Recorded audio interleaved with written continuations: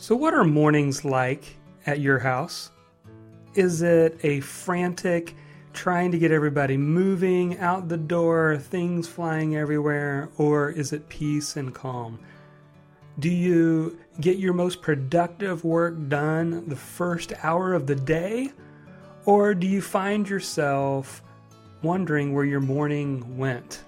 Well, mornings can be hectic to say the least, and most of us battle the morning rush. And sometimes, at least at our house, that includes getting the kids off to school and getting ready for the day ourselves. And when you work at home, how you start your day matters more than anything else. In fact, how the first few hours of your morning goes is how the rest of your day goes. And if you start lazy and unproductive, kind of easing into your day, it's going to carry into the rest of your day. And when you work for yourself, lazy work days are not optional. You know why? Because you work on event time, not on clock time. This is the hardest thing for people who used to be employees and are now trying to run their own business. This is the most difficult thing to manage yourself because you're not working on clock time. You don't get paid by the hour. You get paid for results. So you need to work the system in your favor. And you don't have to work till 5 o'clock every day to be a success in your own work. You work until your most important objectives are done. Now, what I want to do today is I want to share with you a few steps that's going to help enable you to focus and get your most important work done early in the day. I've been using this for a while, and it has helped me to push forward my projects and get more done. It's so important if you're working for yourself that you have a system. And that system is going to actually bring you freedom inside of that system because you're going to get more stuff done. Number one, start each day by answering these 2 questions. Now, every morning I journal in Evernote, and it's part of my morning success routine. And I'm not going to go through all that in this podcast.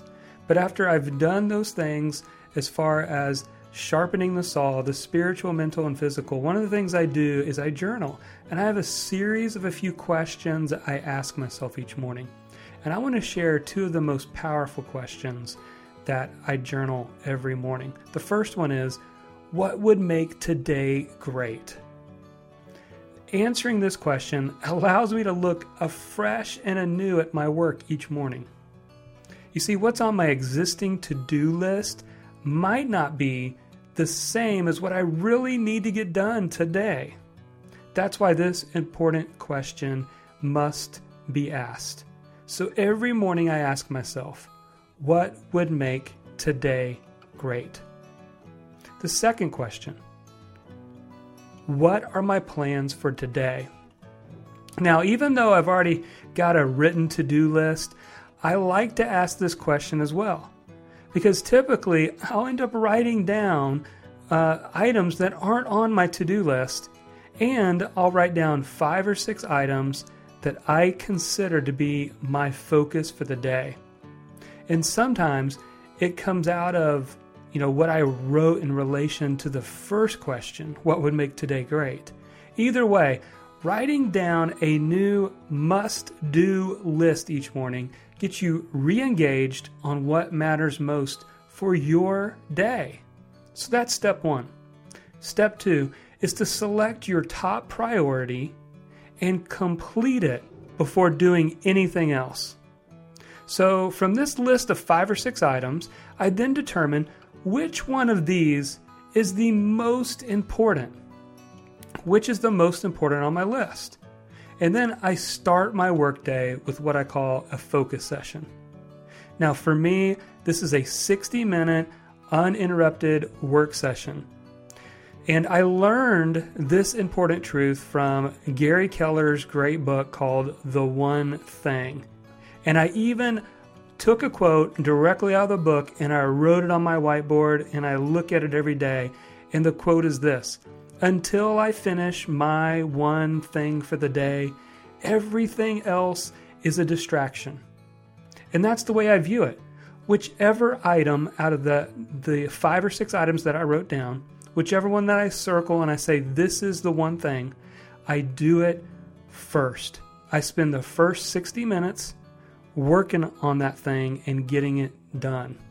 Now notice I've said nothing so far about checking email or social media. And the reason for that is I've developed a personal policy that I'm not allowed to check email or social media until my one thing is done.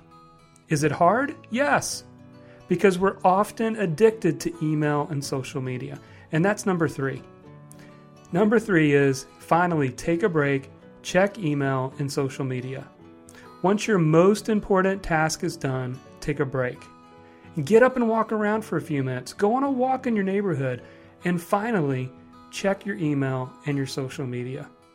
I would encourage you. This is a simple process, but it'll help you to get your day started right.